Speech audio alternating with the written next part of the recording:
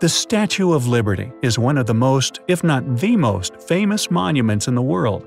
Anyone visiting New York City can see her, but not everyone knows that Lady Liberty has her own secrets. One of them is she might not even be a lady at all. Counting down from number 9. The Statue of Liberty was once split into pieces.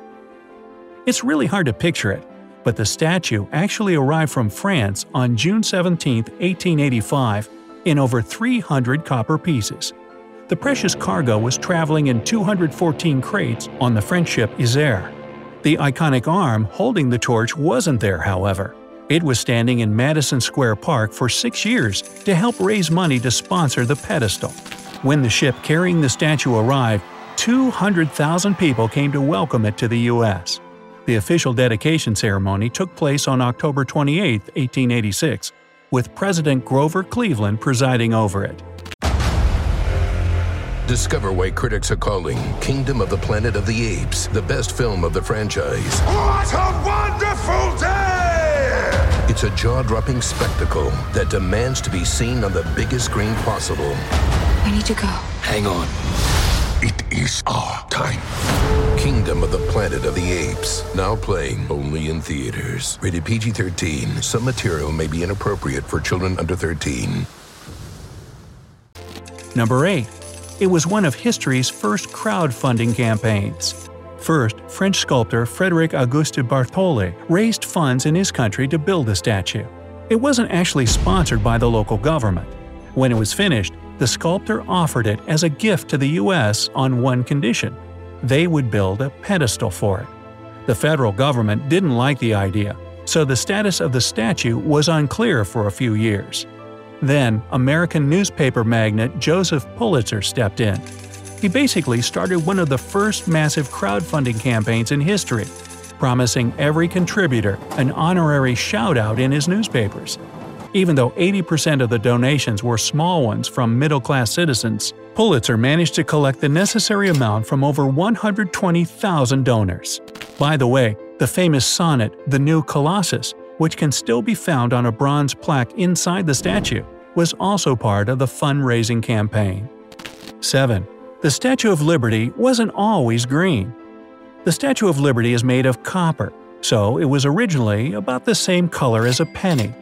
According to the New York Historical Society, it turned completely green because of oxidation in 1920. There was a time when it was half brown and half green. The new color survived the restoration, and they say the coating, called patina, won't ever disappear. 6. It used to serve as a lighthouse.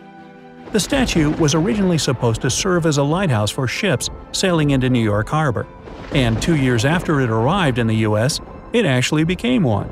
For 16 years, the statue's lamp served as a beacon, but it wasn't bright enough, and running out of ideas to fix it, Bartholdi offered to cover the entire statue in gold to make it brighter. Congress said no to that idea since it would have been crazy expensive. 5. It's all about number 7. It's easy to notice the statue has 7 spikes on its crown, symbolizing universal liberty across the 7 oceans and continents. The less obvious reference to the number 7 is in the number of windows in its head. There are 25 of them, which makes 7 if you add up the digits. There are 16 leaves around the torch, and the monument itself is 151 feet tall. The sum of both of those digits is 7 as well. Clearly, that number meant a lot for the statue's creators. Number 4. The construction supporting the statue was designed by Gustave Eiffel. The pedestal of the Statue of Liberty was built in Old Fort Wood on Liberty Island. It currently hosts museums that show the history of the statue with old photographs, videos, recorded oral histories, and the original torch Lady Liberty was holding in 1886. Famous engineer Alexander Gustave Eiffel, sound familiar? Helped design the steel internal framework to keep the statue stable. It's strong enough to withstand around 600 bolts of lightning a year. When the wind is high, the statue can sway by around 3 inches, and its torch about 5 inches. 354 steps lead up to the crown of Lady Liberty, which is open to visitors, but the torch is off-limits. Speaking of visiting the statue, have you ever been there? I have, and walked all those 300-some steps to inside her head and looked out through those cool windows. It was kinda claustrophobic and very cool. Number 3. It might have Masonic ties.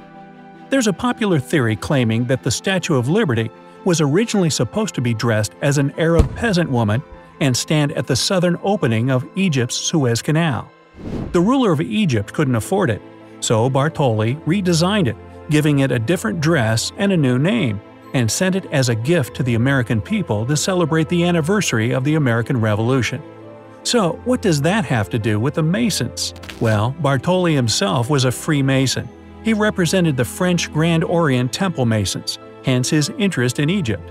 He supposedly wanted to put the statue there to symbolize the Orient showing the way. The torch Lady Liberty is holding is an important symbol in the Masonic culture as the Torch of Enlightenment or the Flaming Torch of Reason. The Masons also took part in the cornerstone laying ceremony in 1884, and the Grand Master, William A. Brodie, presided over it in the company of Grand Lodge members. 2.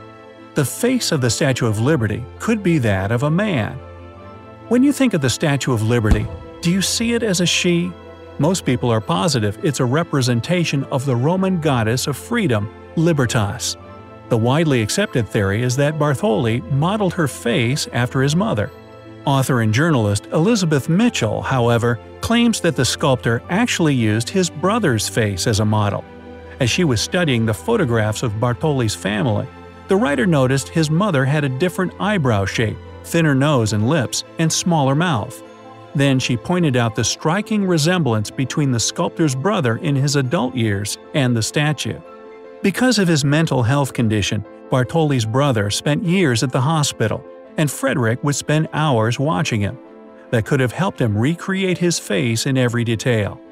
Another theory was presented by French writer Nathalie Salmon, who claims Lady Liberty was modeled after her ancestor Sarah Salmon.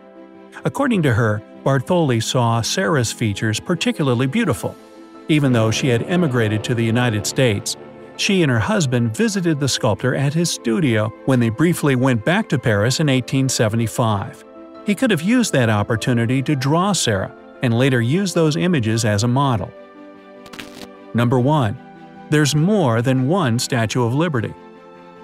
And I'm not talking about its plastic souvenir versions or the one on Las Vegas Boulevard.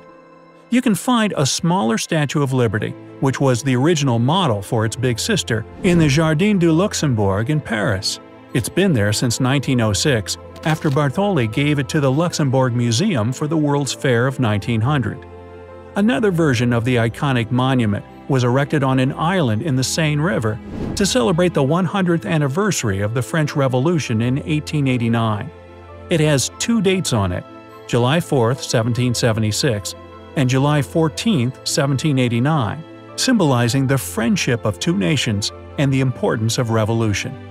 There's also a life-size copy of the torch on the Pont de l'Âme in Paris. People from around the world sponsored its construction as a symbol of Franco-American friendship. It was set not far from the Eiffel Tower on the 100th anniversary of the statue's dedication.